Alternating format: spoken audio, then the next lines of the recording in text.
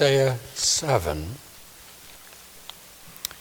We just sang a great hymn, It Is Well With My Soul, and I assume all of you know the wonderful story about that.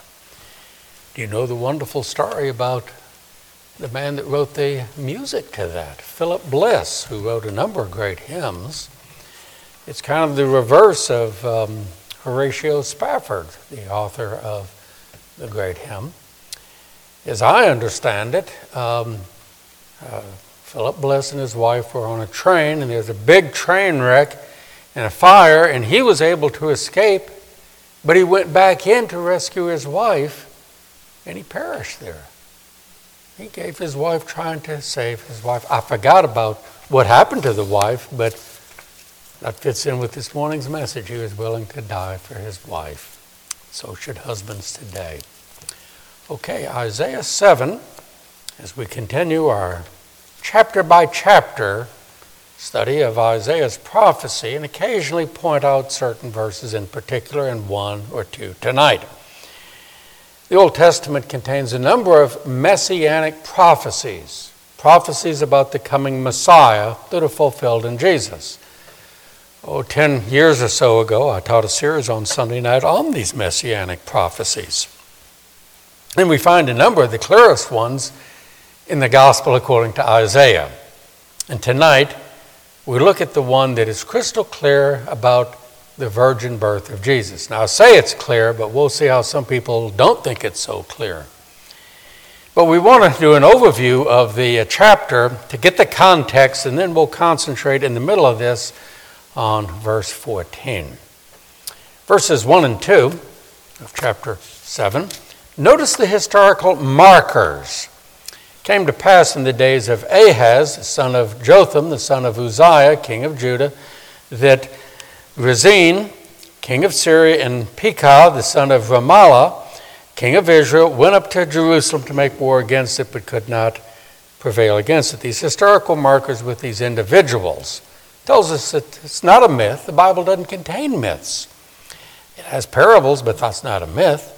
It's just like in the New Testament, Luke 2:1 and 3:1 give historical markers. It was in the so many years of the reign of this governor and the king and so forth, and tells us the Bible isn't mythological, it's very historical.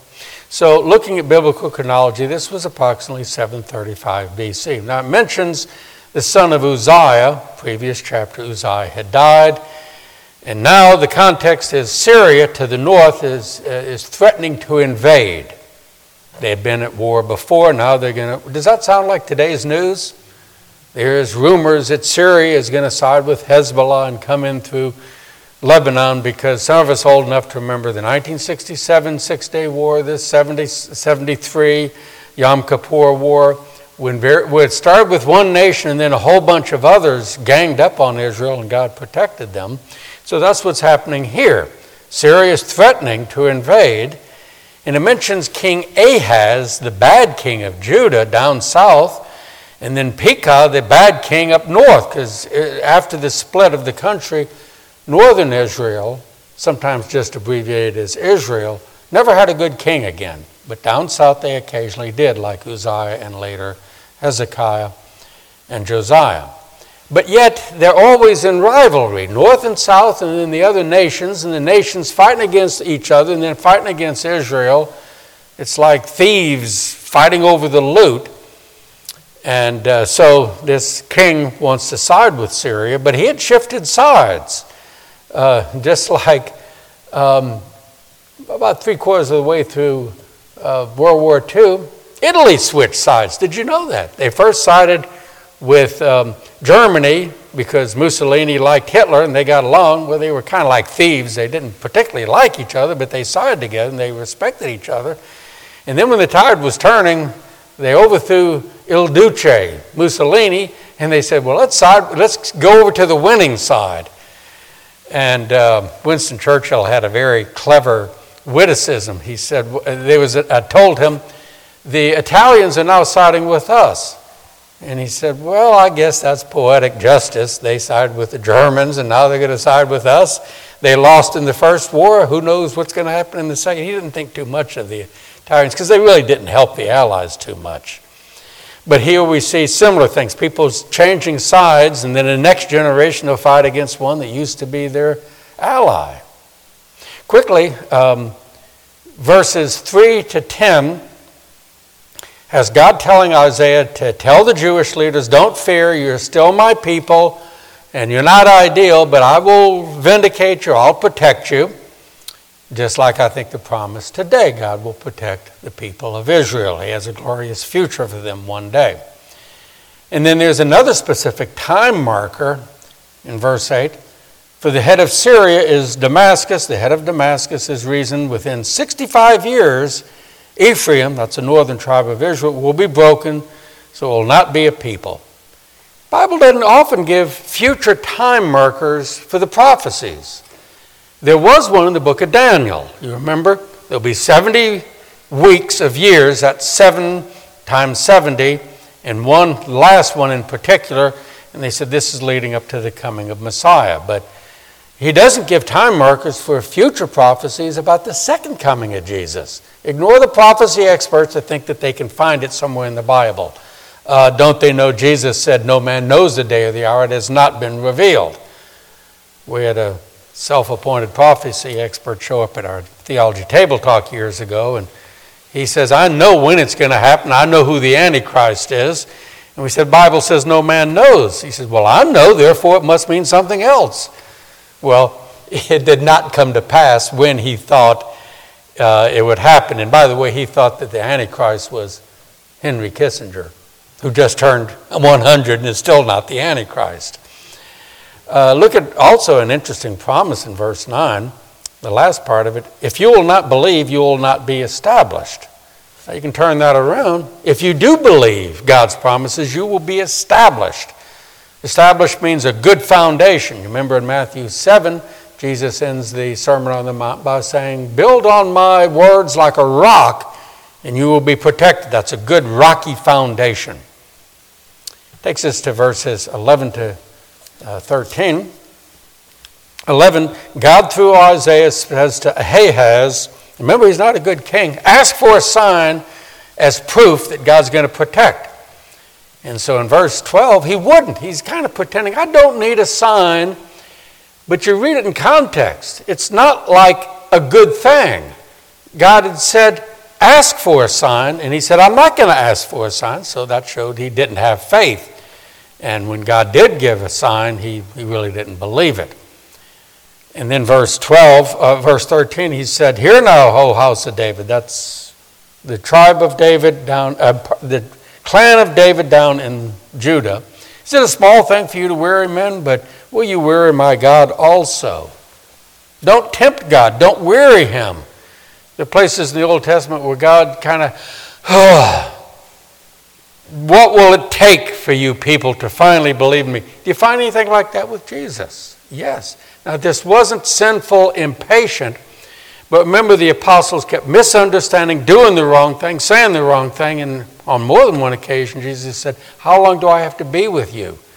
How simple do I have to make it to you? I was reading in my devotions that several times in the Gospels he told them explicitly, he's going to go to Jerusalem, be betrayed, crucified, and raised from the dead.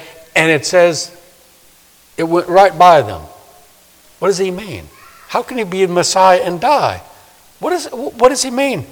It was so simple, but they didn't get it. We share the gospel with people. They still don't get it. It's frustrating.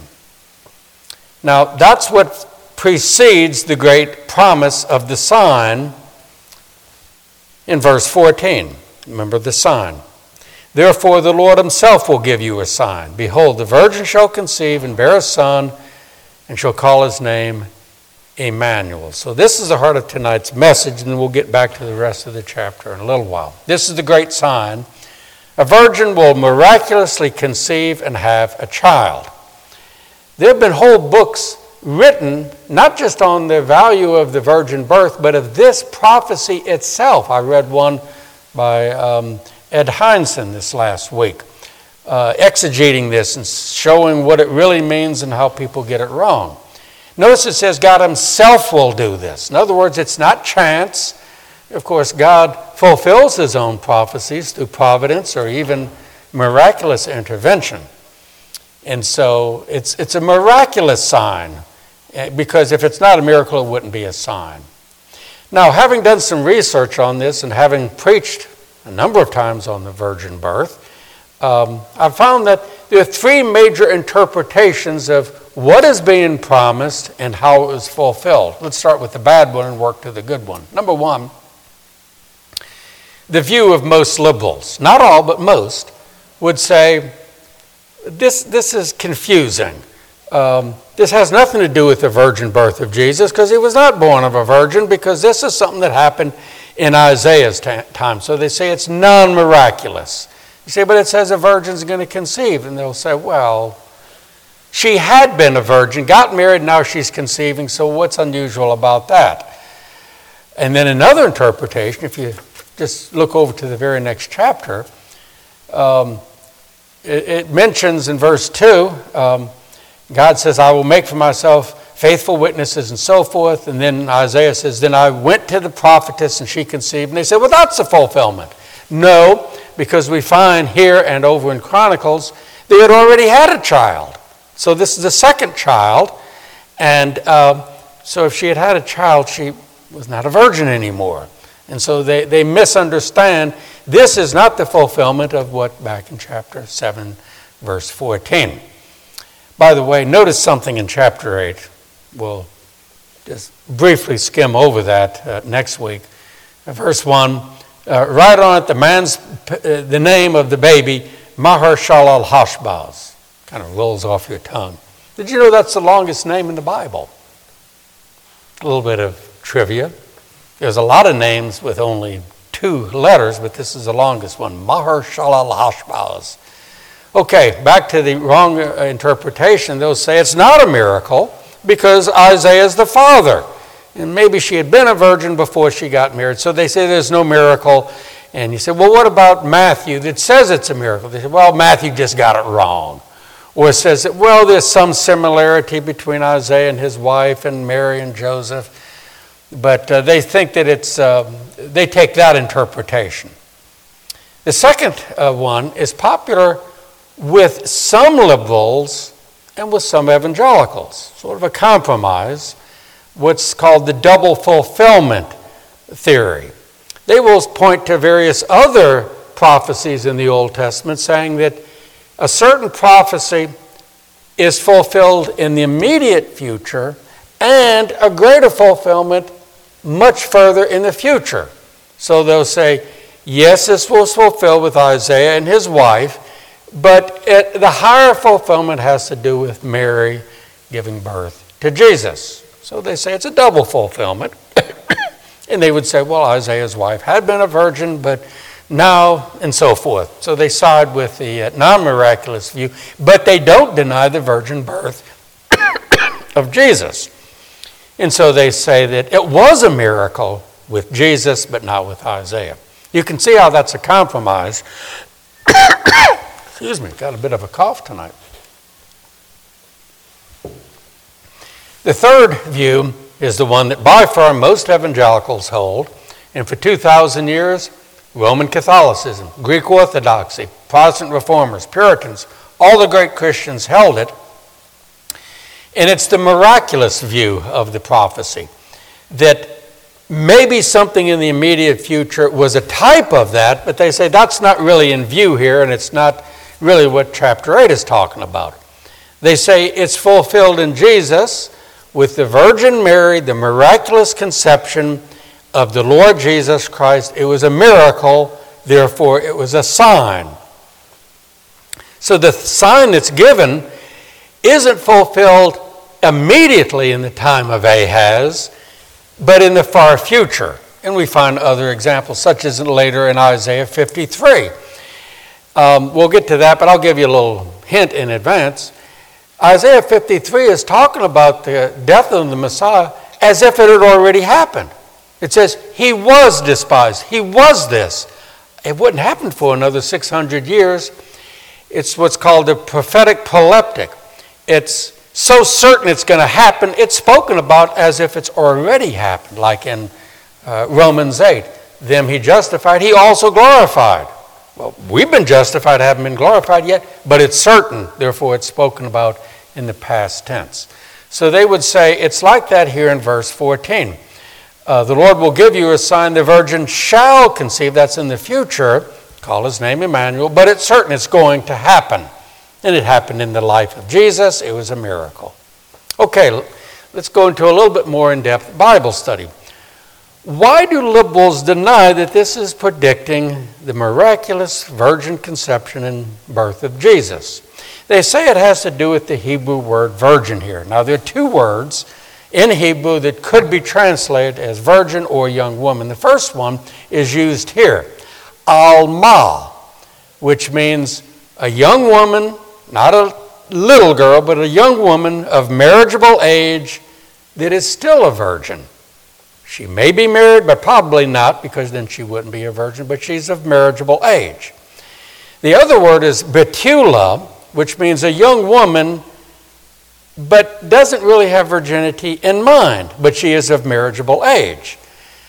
Isaiah, under the inspiration of God, used the first word, not the other, but the liberals kind of reverse it and say, no, she was of marriageable age, and not necessarily a virgin, but we'd say no, she was. There are two or three things in this argument. You look at different uses here and outside the Bible, and you see how those two words are not exact synonyms. There are linguistic nuances between them, and God inspired Isaiah to use the higher of the two. By the way, you may or may not know that some of the liberal translations of the Bible translate this as young woman. There was a big furor back, was in 1946, when the liberals produced the Revised Standard Version, and they put in young woman. And did you know there were even some fundamentalists that took the RSV Bible and burned it, saying this is blasphemous. But another confirming fact, like in a law court, that says, Your Honor, this is absolute proof that the virgin birth of Jesus is predicted here because of the New Testament. New Testament gives the inspired interpretation of this in Matthew chapter 1, quotes it. And of course, it's written in Greek, and the word there is parthenos, which nobody disputes its real meaning. It's used in secular Greek. Down in Egypt, the Jews that knew Greek there is no dispute about, and that's where Matthew, under the inspiration of the Holy Spirit, said, it's the parthenos will conceive. And so it's open and shut, and it's in the context of describing what happened. If it was not a miraculous conception, that would not be a sign. Women give birth all the time. That was not going to be a special sign. The special sign is that it was a miraculous conception and birth. So the question is, why do liberals deny this? By the way, it's not just liberal pseudo-Christian, pseudo-scholars. Mike, I do not have any respect for them. The Bible calls them false prophets. So I say they're very scholarly, but they're pseudo-scholarly. They misuse the great brains God has given them. Why then do they deny the virgin birth? Why do they read back into this prophecy and deny what it's predicting and reject Matthew's interpretation? It's because of two things. They deny miracles. Now, not all liberals deny miracles. Karl Barth was a modified liberal, and he did believe both in the virgin birth and in miracles. But he was a moderate liberal, but other ones say there are no miracles. God would be breaking his own laws to perform a miracle. And they'll even laugh at the idea of the virgin birth. I hate to say it, but they do that. I don't know if this has ever come up in your evangelism, but when I did open-air evangelism, we would even hint at the virgin birth, like at around Christmas. They'd laugh and say, don't you know how babies are made? You can't have this. They laugh at the idea.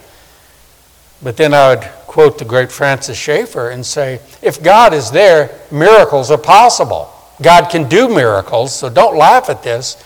It's a holy subject. Why then do these liberals deny miracles? It's because they're not true Christians. They don't believe in regeneration being a miracle. They don't really believe in the resurrection because they give it other interpretations. If they had even one grain of integrity, they would say, I'm not a Christian, I'm just an atheist or a skeptic. And they actually are siding with the atheists and the agnostics and others.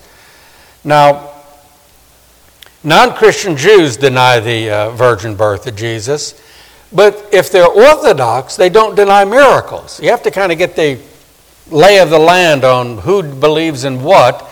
But Orthodox Jews would say, of course we believe that the Almighty, blessed be He, can do miracles. He parted the Red Sea and called down fire from heaven and so forth. But they don't believe that this is a prophecy of the Messiah. But this does get some of them to thinking, especially when you tie it in with Matthew 1, very Jewish gospel. They'll say, you ask them, well, what is being predicted here? And if they say, well, it's Isaiah, and say, no, it's not Isaiah and his wife. It can't be. And so they just say, well, who knows? And they want to dodge the question. But again, the liberals deny the virgin birth because they deny miracles because they're not true Christians. And sometimes they'll say, well, yes, Matthew did think mistakenly that this predicted the virgin birth, but we know better that Jesus was not conceived or born of a virgin because it doesn't happen. And then some of them even powder it up and try to sound scholarly by saying, well, Matthew did teach the virgin birth, but he got it wrong. And even some others will press us and say, well, you can't build an important doctrine on just one verse. I want to roll up my sleeves and go after them with both fists and say, wait a second. 2 Timothy 3:16 does say you can teach a doctrine based upon one verse. All Scripture is inspired and is profitable for doctrine. And also the virgin birth of Jesus is a very important doctrine. Secondly, they'll say on only one verse. Matthew 1 is not the only verse. Luke 1 and Luke 2. You can also derive it from Galatians 4, 4, and 5. And also, if you look closely, the very first messianic prophecy in the Bible. Would anybody know where that is? Shout it out. Okay, Sally, you know it.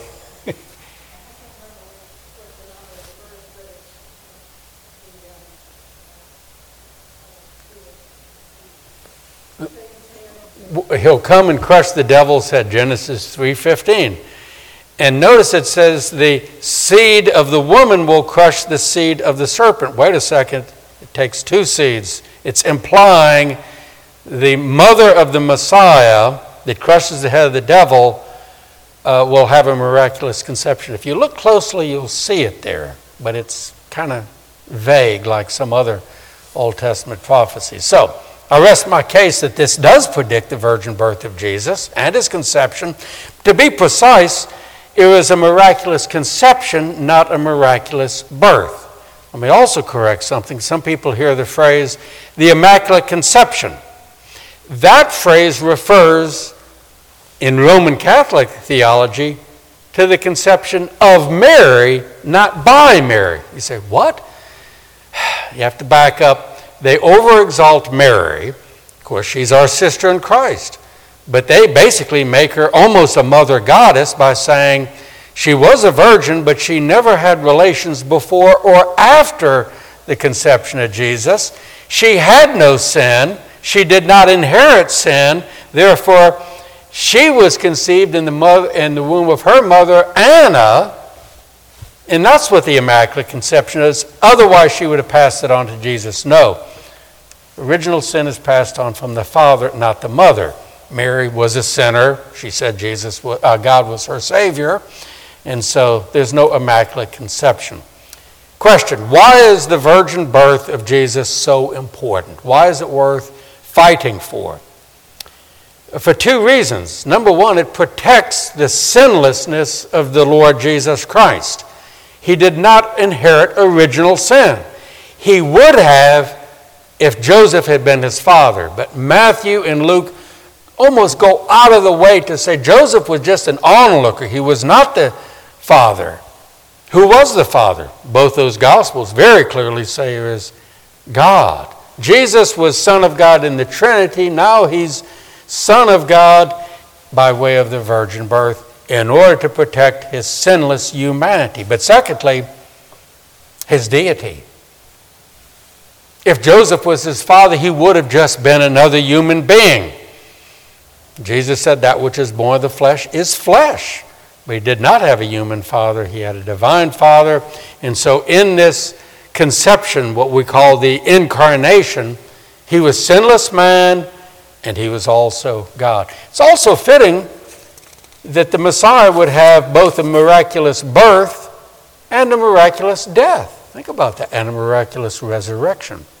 Now, none of these prophecies or what's described in Matthew and Luke tell us the specific means, nor should we speculate.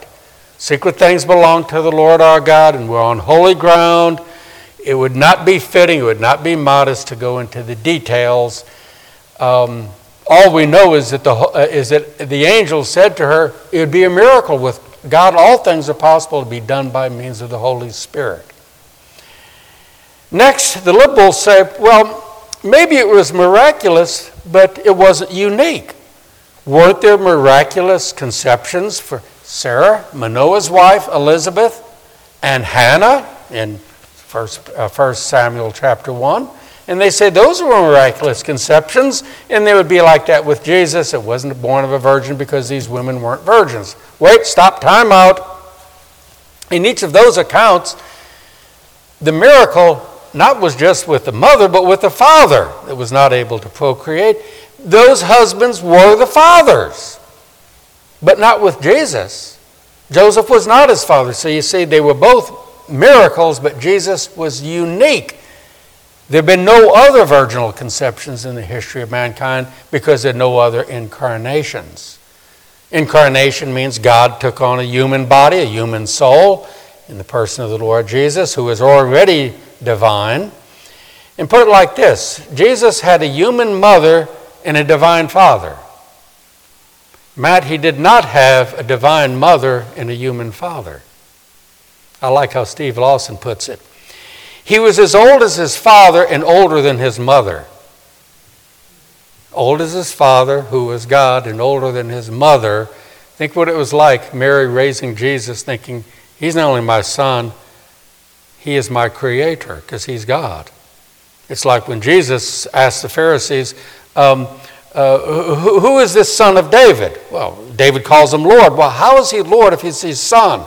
They couldn't answer it. We know the answer. He was son of David by way of humanity, but he was David's Lord by way of deity. So this is a profound subject. I've sometimes preached or done Bible studies on this leading up to Christmas, which is coming in a couple of weeks. It was effectuated by the Holy Spirit. Luke 1:35, the Holy Spirit would do that special miracle for Mary. And he did not do it through Joseph. That's very important to realize. In fact, years ago when I said, I'm going to read a lot on this great subject, and I said, how do you summarize the virgin birth without a long, detailed explanation? So I looked it up in a definitive source, the Oxford Dictionary of the Christian Church, and it nails it. He says that the Lord Jesus Christ was conceived by the Virgin Mary without the help of a human father, period, or full stop. That's it. A virgin, miracle, without a human father. And that's the means that God chose to send his son into the world. He didn't show up like Adam in the garden. He didn't just pop into the world as a full-grown adult. He started as in very tiny embryo and began to grow. That's part of his humbling. It was also not by means of what's called biological parthenogenesis. Anybody have heard that term? Any biology majors? Parthenogenesis comes from two Greek words. Parthenos, which we've said is a Greek word for virgin. Genesis, to generate something. Or in biology, they would say there's sexual reproduction and asexual. Certain plants, they don't mate, they just grow. And seeds go into the wind and so forth.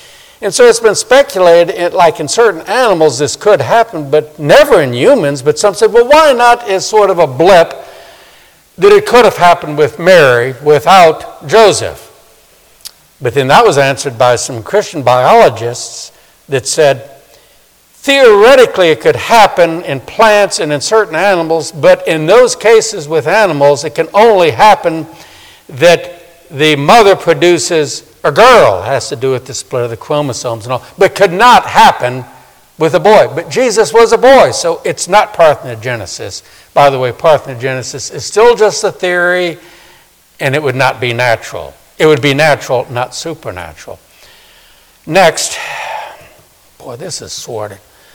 Not liberals, but Mormons and Muslims promote the idea that Mary conceived by the Father, God the Father, having intimacy with Mary. That's not what the Bible says, but did you know that's what Mormonism teaches? That God the Father is an exalted human that came down, and you can fill in the blanks. Absolutely not. And Muslims think that's what we're teaching. If you witness to a Muslim, say, no, Joseph was not the father, nor anybody else, is only God. And they'll say, oh no, Allah has no son. No, but the Bible says he does. By the way, another interpretation was done by a famous Scottish New Testament scholar named William Barclay that said, well, it wasn't virgin conception or birth, but it was the incarnation. God, through Joseph, did this miracle.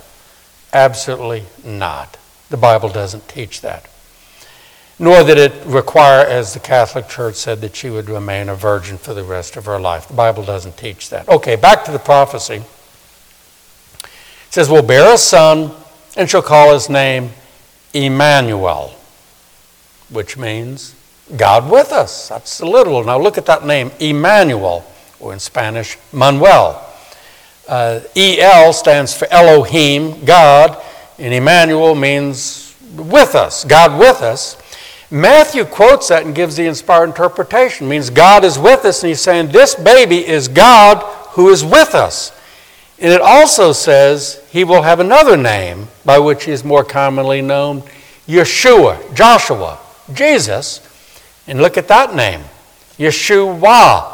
It means Jehovah saves. And very interesting, that name incorporates the name Yahweh or Jehovah. The other one, Elohim, he's both. This is Matthew's way of saying this baby is definitely God. That's one of my 100 proofs in the book, 100 Proofs Jesus is God. Okay, very quickly, verses 15 and 16, the aftermath of this, it says, curds and honey. Curds is kind of like, some translate this as butter. It's like cottage cheese. It's a dairy product that has a little solidity to it, like honey. Baby food, something very soft. Curds and honey this baby will eat till he knows to refuse the evil and choose the good, for before the child shall know to refuse the evil and choose the good, and so forth. I've referred to this in my book on Calvinism, on the chapter on what happens to dying infants. Without elaborating, this is one of the proofs that there is an age of reason. And if a baby dies before that, they're considered elect, they're covered by the blood of Christ, they are saved. A child reaches an age of reason where they can know the difference between good and evil. Sometimes parents say, honey, I just noticed our child consciously is doing wrong, but before that was just unconscious.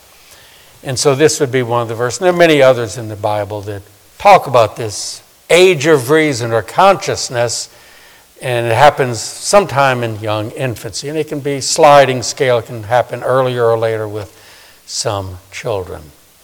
And then it mentions the land that you dread will be forsaken by both her kings. So he's kind of intertwining these prophecies, and so he's segueing into the rest of the chapter, which we'll cover very briefly now.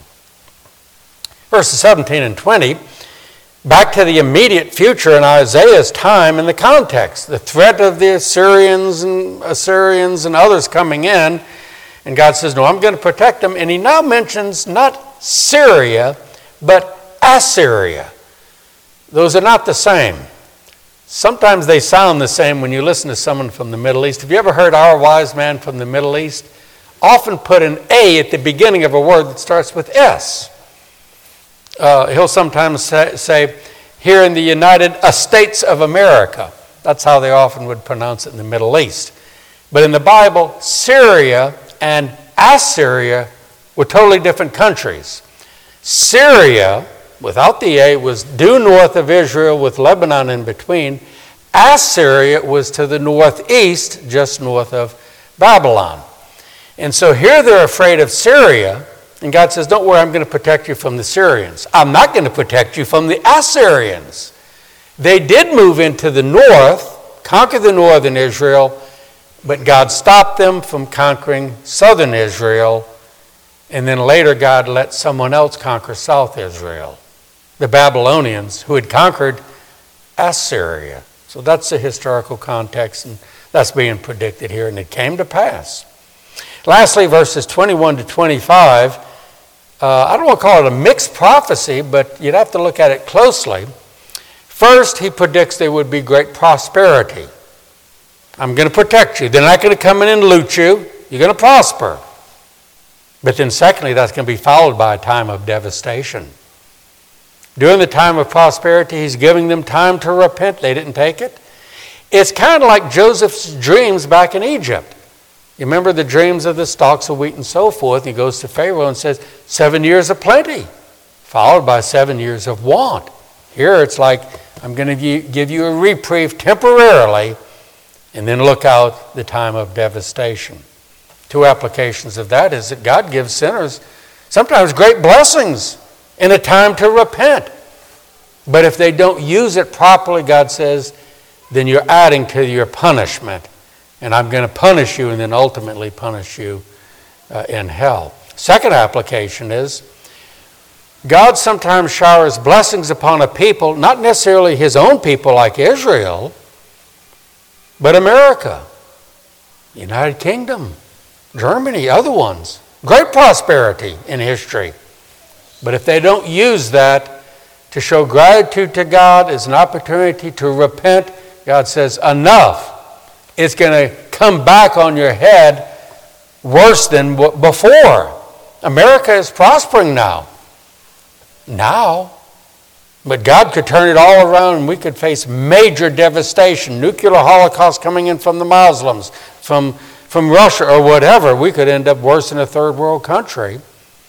All you got to do is learn from history. You know the old saying, George Santayana, the Spanish philosopher, those that do not learn from the mistakes of history are condemned to repeat the mistakes of history. Just look at Germany. Very prosperous. Turned their back on God and turned to Hitler. Very prosperous in the 1930s. Oh, devastated in World War II. That could be America. Lord willing, next week we'll do a survey of chapters 8 and 9 and another great crystal clear prophecy of the birth of that Messiah. And so this is actually preparing us for the Christmas season in a few weeks. Let's pray. Father, thank you for the miraculous sign of the miraculous conception and birth of Jesus, our Messiah. Thank you that you have given us the enlightenment to believe it. We pray for those that don't believe it, so that they would believe in Jesus and wake up and see the wonder and the truth of this great sign about the birth of Jesus. Help us to believe in him, especially in the next few weeks, from Thanksgiving to Christmas. In Jesus' name, amen.